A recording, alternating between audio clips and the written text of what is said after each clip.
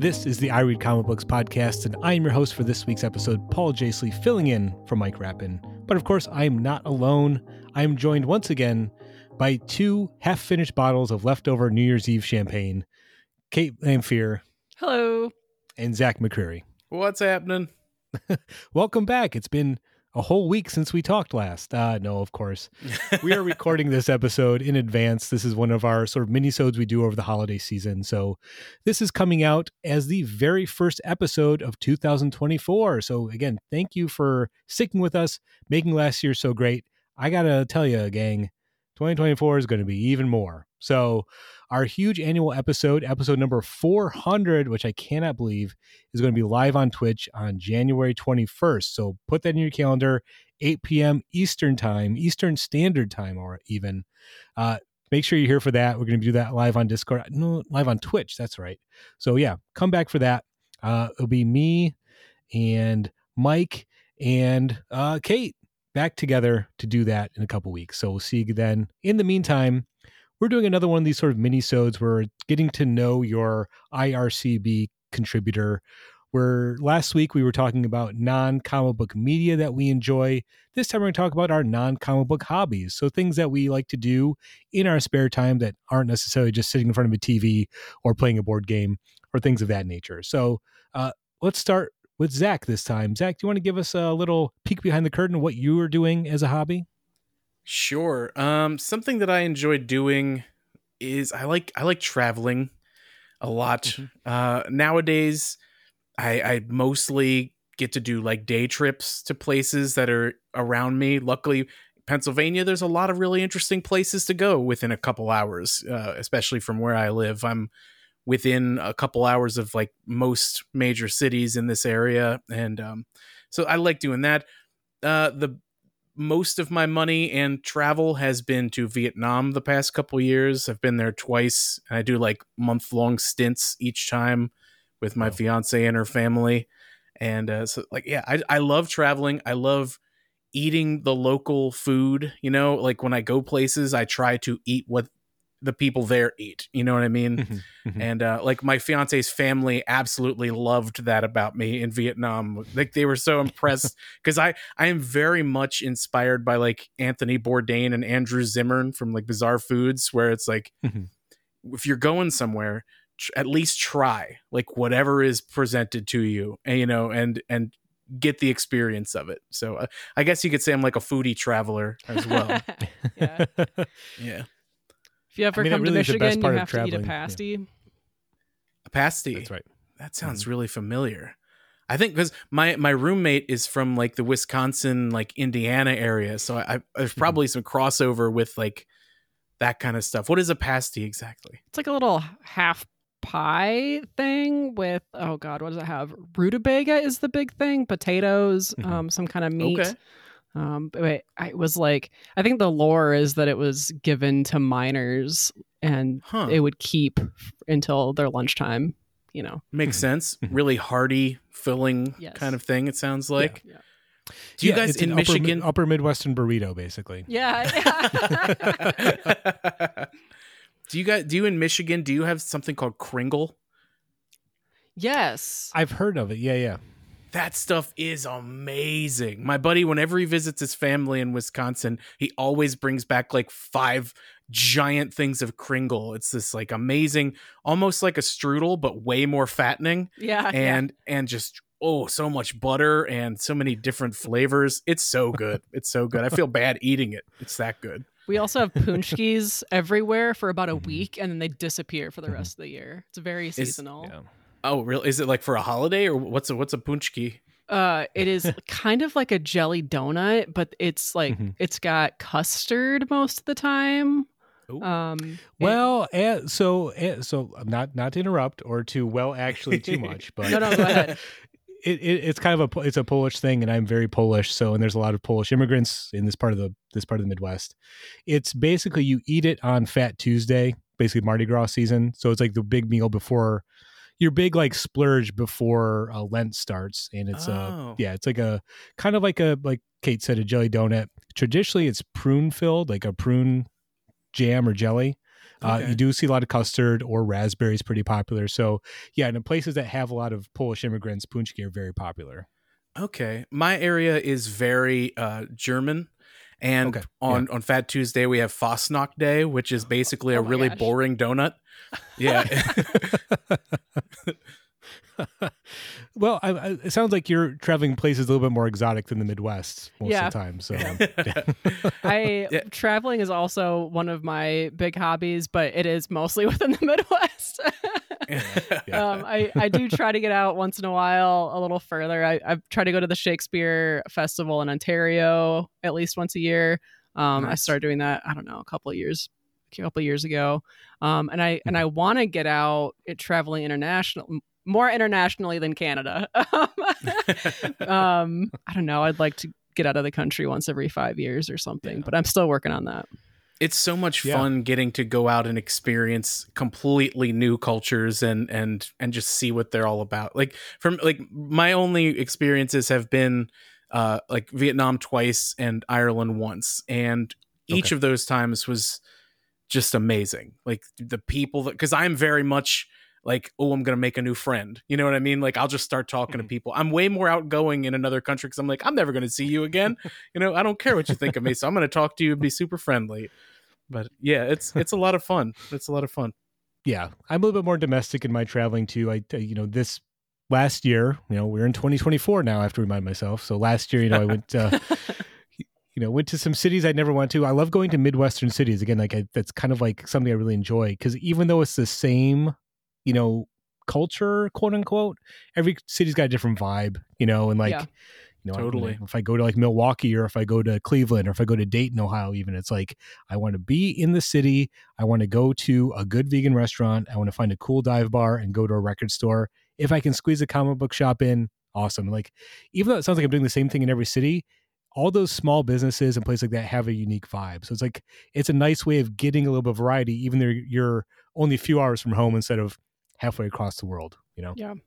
Absolutely. I feel like Michigan is a really good place to be to get a variety in your cities, because in West Michigan, it's I don't know, the weather is so different that like you've got fruit in West Michigan, but then you go over to like Detroit and you've got a lot more like wider immigrant experience, and so you have many more types of restaurants to choose from, or architecture, or festivals and things like that. Like, it's a good place Michigan to be. Is pretty enormous, right? Like, so yeah, like it makes sense that there'd be a lot of varying culture, just even going a little north. That makes sense. Yeah, it's a magical place, Zach. Come visit soon. Yeah, so. I would love to. I've never been to Michigan. That sounds great. Well, since we already talked about food, I'll jump in and say one of my hobbies is cooking. I very much in the past few years, kind of starting around the time of the lockdown pandemic era, it's like I spent a lot more time in the kitchen, honing my skills. And, I've always was kind of tempted to go to culinary school and maybe do that as a career, but I realized like I cook to relax, and working in the kitchen would not be relaxing. So yeah, I found it's very comforting for me to, get home from work or like wake up early on the weekend and just have a plan. Like, I want to make this meal or try this technique, and more or less self-taught, although watching a lot of cooking competition shows has kind of inspired me and taught me a lot of things and worked my way around the kitchen. It also has helped that I've been vegetarian for 9 years now, and then been basically vegan for the past 3 at this point. And one of the things I wanted to do, one of the things that kind of inspired me to switch from vegetarian to veganism, was to learn a new set of cooking skills. It's like, suddenly it's like I have to have different staples in my pantry, learn how to manipulate flavors, learn how to make tofu interesting. And it's like that challenge kind of really spoke to me, and that's something I've been really important to me. So like, I love cooking. I love cooking for people, and it's been a really nice, almost creative outlet in a way to kind of relearn or hone those skills over the past few years. Cooking was something that Brian and I started doing together during the pandemic, as like, we were at home together all of the time, but we were working, or we were doing our own hobbies and things like that. I was starting a garden. And so like cooking together for dinner was the thing that we did to have like couple time. And then we've also become better cooks because of it. I imagine that going through the pandemic as a couple, you had to do things separately just so you don't want to kill each other eventually. Yeah. We're also just like very independent people. Like that's one of the reasons we work so well together, but we also live in a really small space. So it's like we just had headphones on all of the time. It's kind of isolating. That's so funny. That's how we made it work. Yeah. Oh, that's cool. I totally get what you're saying about vegan cooking though, because like I enjoy watching like cooking programs, and you really like to be able to be vegan, you kind of have to become like culinary MacGyver and be able to like twist ingredients to make them into what you're looking for, you know? Right. Yeah, and it's a weird balance between, I like that sort of like mad scientist sort of experiment, like how do I make this taste like meat, but also like I also like just like my palate has become broader since becoming vegan. So it's like, oh yeah, I actually like just like more vegetables and more different types of food. Now I've done that, and like I really hate to be preachy or annoying, but like for me, veganism has become kind of important, and it's one of the best decisions I've ever made. For those reasons, like it's made me a better cook, maybe learn how to manipulate flavors and textures, and also just like really improve my health, both mental and physically. So again, not to get on my soapbox too much, but like that is something that's kind of been a passion of mine. And again, like I love that challenge. Like, how do I make a really good vegan mac and cheese? And the secret is, you use like squash as the base for your cheese sauce. And then like you add a little miso paste to it. So it kind of has a Parmesan-y texture. It's like learning how different things can mimic flavors, or like how flavors are just chemicals. So it's like, if you have similar chemicals, it can make different things. So trust me, once I kind of like locked down and made like an amazing tofu scramble, I was like, I've made it. Like I'm a vegan cook now. So. I've peaked. Yes. All right, well, if I visit Michigan, you have to make me that vegan mac and cheese. I'm very curious about that sauce. Okay, for sure. I live here. You can make it for me anytime. I'll bring over a batch sometime. Yeah. Yeah. Well, Kate, what about something that one of your hobbies? I guess I've been trying to figure out what I'm doing to be outside. Like I like being outside, and I just don't know any other way to be like, this is a hobby. Because like when I was younger, I was a part of a Boy Scout of America like co-ed Venture Scout program. It was called Venture Scouts, and it got us outside weekly. So I was like really into like scuba diving, backpacking, rock climbing, skiing, all sorts of outdoor sports. And when you don't have a group to do those things with, it's really difficult to keep doing them. So I've really gotten out of the habit of doing those kind of high adventure sports. I even tried to go rock climbing the other day, and I hurt so bad. I'm out of practice. But so instead I started a garden during the pandemic. I've been trying to get out for walks. I figured out how to navigate my local, the Kent trails, Paul, you'll be familiar with that. Yep. Community hiking trails that are paved. And it's just, or if to be a little less active, I set up my hammock on the porch over the summer, and I'll just like read out there. Yeah. Again, we're kind of spoiled here in West Michigan because, I'm not quite as outdoorsy, but man, in the summer, it's about a 40-minute drive. You're on Lake Michigan. It's kind of magical just to be on that big body of water with some beautiful, amazing beaches. Like I try to take advantage of that as much as I can in the summer, at least. Yeah. Nice. I feel like it's a little hard. It's a little harder during the winter, especially if we have snow. The snow turns into ice so easily here. That even like going out for a walk is a little iffy, So that's we're settling into a, it's winter now, and it is. Yes. I don't know what to do. I want to go outside, but it's so cold. I feel you. I mean, I'm in Pennsylvania. I love hiking too. That was actually on my list. It's so much fun getting outdoors, finding new trails, and just experiencing nature. And but yeah, like here, once it gets cold, it is too cold to be doing that. I can't even imagine Michigan winter. There would just be a no-go period. Yeah, it's a little bit different. But yeah, on the other hand, there are certain times when you're just outside. If you can get a little bit outside the city on a really cold winter's day when there's no clouds, and it feels like you can look through like all of time and space. If you look straight up, it's like on a clear winter's night when like somehow the air seems like thinner because it's cold. Yeah. You know what I mean? Like there's certain times like I try to catch myself or try to at least give myself moments to really appreciate the sort of beauty of like where we live here in Michigan. So I'm not quite as outdoorsy. I think I got my fill of like being outside and going camping when I was in Boy Scouts. Once I could afford a hotel room, I was like, I'm not camping anymore. So. Zach, anything else? You mentioned hiking and traveling. Something else you like to do as a hobby?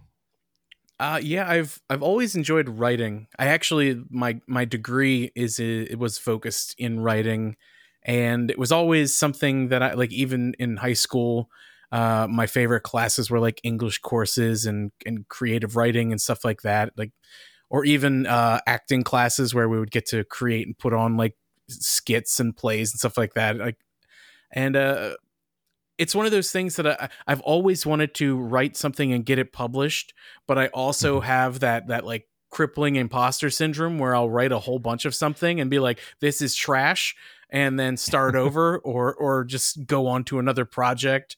I've got like half of a fantasy novel written that I've been writing for about 10 years.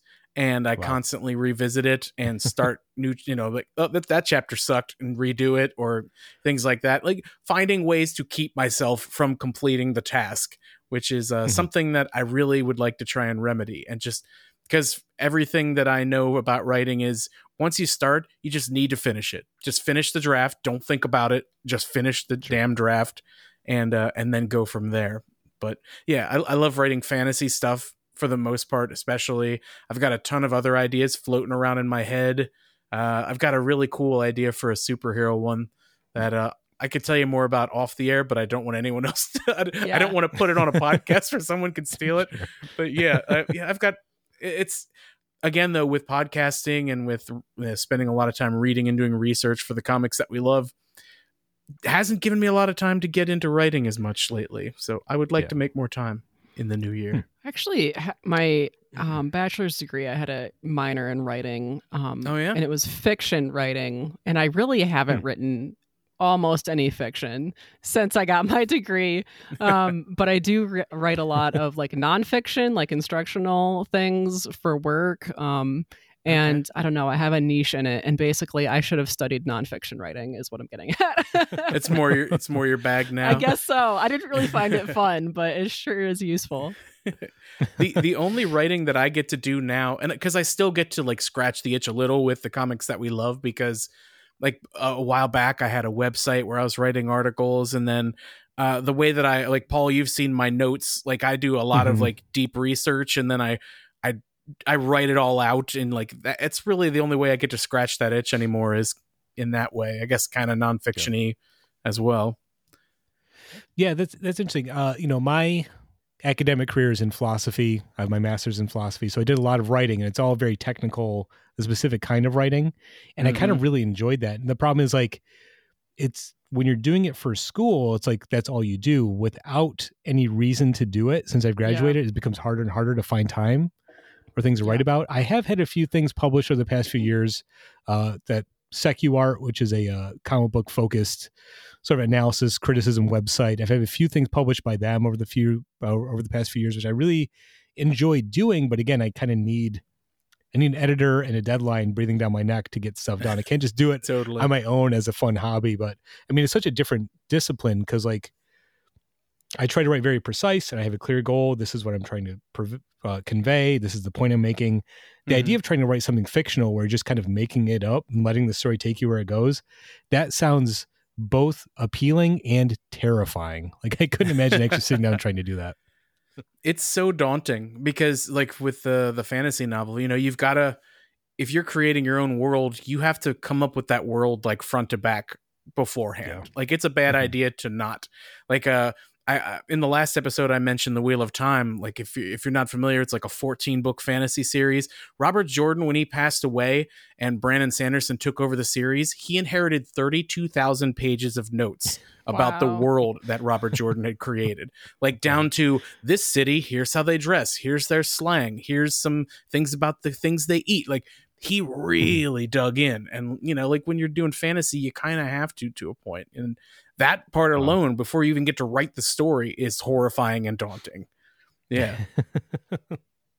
I always am fascinated when people talk about creative writing, or like, you know, even in comics, when writers talk about, you know, they'll just, the story like comes to them naturally. They might have an ending in mind, but how they get there might change, or like having characters, knowing dialogue because they just hear the characters speaking it in their head. Like, I mean, that level of like creativity and openness is like, again, like really fascinating to me. I just have never been able to like do it. So maybe that's why I find it so fascinating to hear about people's process when it comes to creative endeavors like that. Yeah. Sure. Do you have any creative hobbies? I sure do, Kate. I do collage art, something I've been doing basically as a hobby for the past 15 years or so. I don't, you know, it comes and goes. Sometimes I'm very creative and productive.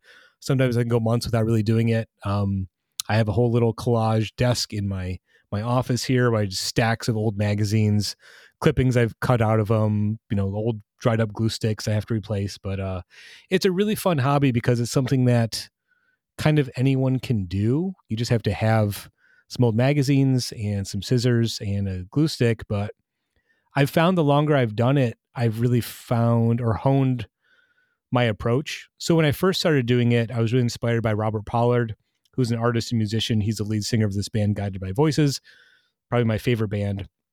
And he does a lot of the album covers. They're all these amazing collage pieces. And like, that's what he does. Like he's made a lot more collages than music. Like that's kind of his, something he's really passionate about. And when I started doing collages, I gravitated to his work.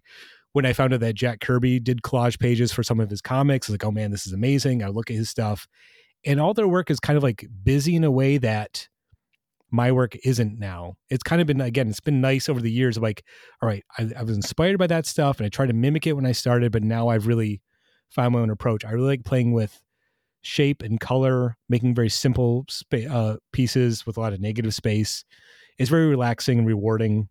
And, you know, one of my collages was used by a friend's band, the band Radiator Hospital. If any power pop Philadelphia fans are out there, Radiator Hospital used one of my collages for an album cover for the album Something Wild. So every time I'm in a record store, I'll go to that section. I'm like, do they have it? Like, oh, there it is. Like, I made that album. That's awesome. That's cool. So if you're curious, want to see more of my work, I'll do a shameless plug.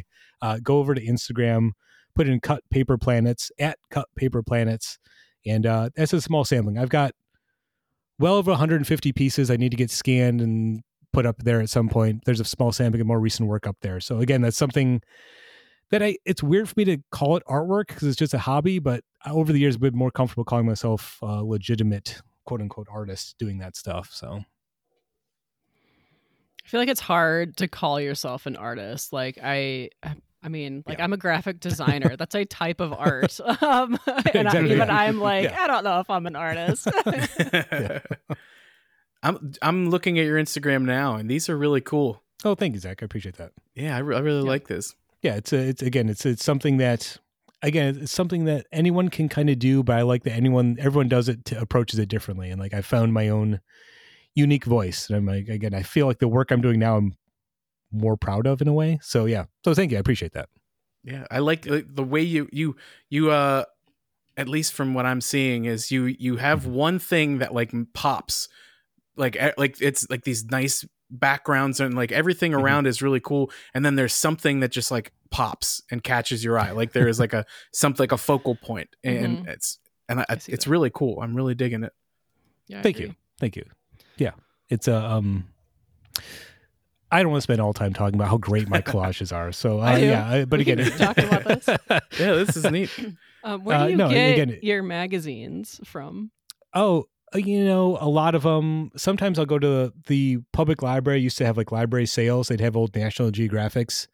So I'd grab stacks of those. Estate sales. The problem if you go to antique shops, sometimes they're kind of expensive. So you go to a nice estate sale, or there's, you know, some nicer vintage stores around here where you can grab old issues of Life magazine or National Geographics for a couple bucks. I always feel weird buying stuff that I know I'm just going to cut up, but if I can just spend a couple bucks, like it's not that much. I've found recently though, if I go to a used bookstore or to a library sale, travel books, they do all these like amazing picture books of like, here's Madrid, and it's like published. I like stuff that's been kind of vintagey looking. So like 60s, 70s, early 80s magazines and picture books, illustrated children's encyclopedias. You can find great images in there. So I think that's part of it too. Like when I go looking at bookstores, my eye is drawn to stuff. I know I can use that. So it's like doing it as a hobby more regular the past few years has kind of changed the way I approach finding material. So you never know what you're going to find that might click. I have a drawer full of clippings. I'm like, this could be something someday. I just got to find the right context to use it. So yeah, it's kind of like doing a puzzle without direction in a way. If that makes sense. Yeah. That's an interesting way to look at it. Yeah. Yeah. So.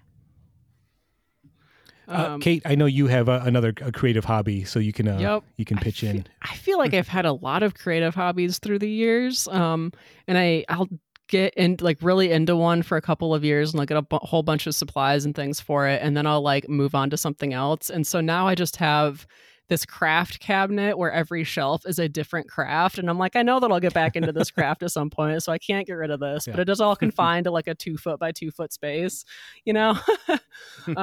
What is not confined to that much space is my yarn collection, because I have gotten into knitting, and that seems to be the thing that's hanging on, because I think I started I made something around maybe 2013, 2014 for a cosplay.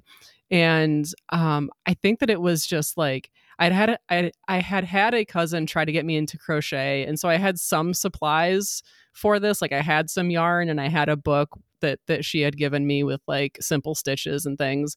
But I couldn't get into the crochet. Like I couldn't keep my stitches like the same width. And so like squares ended up as triangles. But with knitting, you've got 2 needles, so you really have to mess up if you end up with a triangle, or a triangle instead of a square. So that was a little bit easier for me to pick up. And I found that I knit a lot of scarves because like they can be so beautiful, and they knit up in like a month or two, depending on how often I knit. And then I end up with Paul, a piece of art, because we're artists. We can say it. That's right. Amen. Yeah. But I never wear these scarves, so I just have a collection of beautiful scarves. Sure. And I'm trying to get into making sweaters too. Usually I have 2 projects going, one more complicated, longer term project like a sweater, and then another simpler project that I can do like in front of the TV, or maybe playing D&D over the internet or something when it's not your turn in combat, and it'll be 15 minutes, you know. Yep. So I usually have a more simple project for those kind of times. And yeah, if you're a knitter, I'm on a website called Ravelry, where I log all of my projects. Same username as everywhere else, so Kate Elfier. Yeah, that's cool. I like it. It seems like knitting would be very like relaxing. Like it's almost like a like ritualistic, or just kind of like, or meditative. It's a very simple, repetitive process. So you can kind of like lose yourself in, or like, you know, it seems like something people are always knitting while doing something else too. Right. Yes. And it like just engages enough of my brain so that I can like pay attention to, like pay attention to listening to a TV show or an audiobook or a D&D game. So it actually keeps my mind from slipping and just like drifting off if I'm trying to do another thing at the same time. Yeah. That's funny. Like, you know, I've noticed that too. I think people that are artists, or maybe, you know, creatively minded, like that is something you want to have.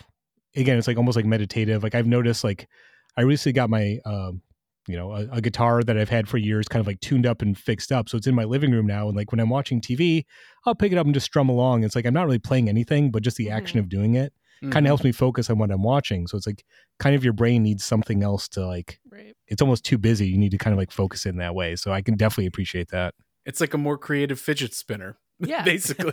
You're not wrong. No, that's my mom was big into knitting and crocheting, and usually she was doing that when she was in between screaming at Andre the Giant or the $1 Million Man. And it's funny because I don't think I could ever do it, but I kind of, this is going to get like real deep and sappy, but I kind of miss just like the sound of the needles like scraping against each other, because it makes me think of her, and like, you know, kind of brings me back to a certain time in my life. So that's, you know, but yeah, that's my addition to the knitting conversation. Yeah. It's nice to know that it doesn't bother other people, that it's a meditative listening experience instead of annoying. Yeah. It's really neat. I've got a blanket that was made by her, like right behind me. Nice. I don't know if you can see it, but it's like the green thing right there. Gotcha. Yeah. I've not made a blanket yet. That is an undertaking. Oh yeah, it took her quite a while. And I like it too that it's functional art. You know, it's like I've always been fascinated by that. People, it's like it's artistic, but it's also like a craft. You know, it's like it's when you're done, it's a unique piece of something, but it serves a function. It's not just it's not just a collage that's on a wall. Not to but no, it is something that does have that sort of like aspect of it as well. Yeah, and yet it's unique and handmade and special. Some of my scarves are just on a wall because they're not getting worn. And that's fine. And collages on the wall are cool too, damn it, Paul. Exactly. Don't undertake. It serves a purpose, right? You look at it. I mean, most museums are just filled with crafts that people made. It wasn't an artistic purpose. It's just an expression, that they just did as a hobby or did as a craft. So yeah, it's all important. So that's right. Anything else people want to mention? I've got one more I was going to hit on before we wrap up. I could keep talking about knitting for a while, but I know exactly. I mean, I just want to talk about process now. But I guess it's somewhat related. I've over the past year, I picked up photography as kind of a hobby, shooting on 35mm film. And before anybody calls me out, I already know film is not vegan. There's gelatin in it, and I'm a total hypocrite. But I've accepted it. Me neither. No, yeah, I didn't know that until after I got my first roll developed. I was like, oh man, I can't do this hobby anymore. But no, I've accepted that. It's just a very small amount of gelatin in most film until they can find some sort of way to replace it. But it's a nice hobby. It is something that, again, kind of changes the way I look at the world. I notice now if I go someplace, if I go out to the lake or if I go for a walk in nature, or even I go to a different city, I'm looking for different angles and things to take pictures of. It kind of changes the way you look at the world in a way. So I've had this vintage camera I bought last year and kind of relearning how to use it because I had done photography in college 20 years ago. So it's kind of nice to get back in that. Turns out that it's not as common now that everyone has a camera in their pocket on their phone. So buying a roll of film was like $20. Getting it developed is $20. So it's not a cheap hobby, but it is kind of very rewarding to know that when I got that first roll back from doing it again, only like one picture came out blurry. So I was like, all right, I can still do this, and it's I got a very simple point and shoot camera from Japan that was made in the 60s. It was a nice little investment I did to kind of like have a different hobby. And again, it's a nice souvenir from a trip or doing something that's different from just a file on your phone that you're just going to delete down the road or forget about, Sure. So I really enjoyed that as a hobby of the past year. Nice. I imagine your photography is really nice because just from seeing your collage art, you clearly have like an eye for perspective. So I bet you've got some really cool shots. Yeah. I try to find, interesting angles or interesting looking buildings instead of just like the standard nature photos. I just kind of look for something different. Again, like kind of like collage work, changes the way you look at things in an interesting way. And like, I really like negative space, as you can tell from some of our recent collages. Like, it's okay if there's just a few things. Nothing has to be complicated. It can just be simple. The same thing if I do photography. It's like, let me just find a simple, pleasing image. So yeah, it all kind of ties together. That ties in the creative aspect. It ties in the going out in nature aspect. So it is a kind of perfect hobby in that way. Yeah, I enjoy like trying to line up a good shot or something, but I've never really studied photography, and then I just use my phone. So then I end up with like 12 shots of like the same tree or something, trying to get like the sun just right in the background, and then I never look at these pictures again. Yeah, that is. I remember being a kid, and guys, I'm old enough to remember, buying cameras when I was a kid and having disposable cameras or like little simple point and shoot cameras when I was younger, and like you only had 24 pictures. Like you had to make each one count. It wasn't like today we could just hit picture on your phone or do the paparazzi thing. And I kind of like split the difference. So the camera I have is a split frame camera, so it takes 2 pictures on each exposure. So that makes sense. So like it only uses half of the exposure when you take a picture. So you get so a normal roll of film has like what, 30 6 pictures on it, and then I get 72 pictures because it takes 2 pictures per exposure. So it's like, oh, I can kind of waste some film, to get a good shot. So it's like, it's a perfect, split the difference between the camera phone and an old camera. That's really neat. Yeah. Do you also have an Instagram where we can follow all your photography? I will now. I'll set one up. Good. So I just mainly post my Nice, photography nice. on my personal account. But yeah, maybe I should throw some stuff on the other one or make a separate account. I can't juggle that many accounts. So I'll just throw some pictures on the collage account maybe. So it'll be the catch-all for all of my brilliant artwork. Yeah. So Cool. Love it. Yeah. yeah, this is very fun. I really appreciate again letting us peek behind the curtains of your hobbies. Anything else before we call it a day? This was a great time, and I would love to hear from our other co-hosts about their hobbies, if any of you are listening. Yeah, definitely. This should, I do agree. This should be a thing that's like an annual where we get to hear from some other people on the show and what they're interested in. We're also interesting and charming. So yes, we should all celebrate that more often, I think, in addition to celebrating comics. So yeah, once again, thank you so much for sharing all that stuff with us. If you're listening and want to know more about any of this stuff, I'm sure we'd be happy to talk about it at length down the road or on Discord or something like that. So yeah, don't be afraid to reach out. Be sure to come back next week for a regular episode. We'll be talking comics again. There'll be me and Kate Scotchless joining Mike. We'll be starting 2024 off with a chill episode and talking about comics and getting ready for episode number 400. Like I said already, that'll be on January 21st at 8 p.m. Eastern Standard Time on Twitch. Before then, you can also follow us on Instagram, Twitter, TikTok, Discord, Goodreads, and YouTube. That's at IRCB Podcast at all those platforms. You can support us on Patreon to get all of the bonus episodes. That's patreon.com/IRCB Podcast. And you can also check out our regular updates of what's coming up. You can do that for free. Infinity Shred is the best band in the known universe. They do all the music for all of our shows. Xander is part human, part animal, all editor. Thank you, Kate. Thank you, Zach. Thank you, Mike, for letting me fill in. Thank you for listening. And until next time, comics are good, and so are you.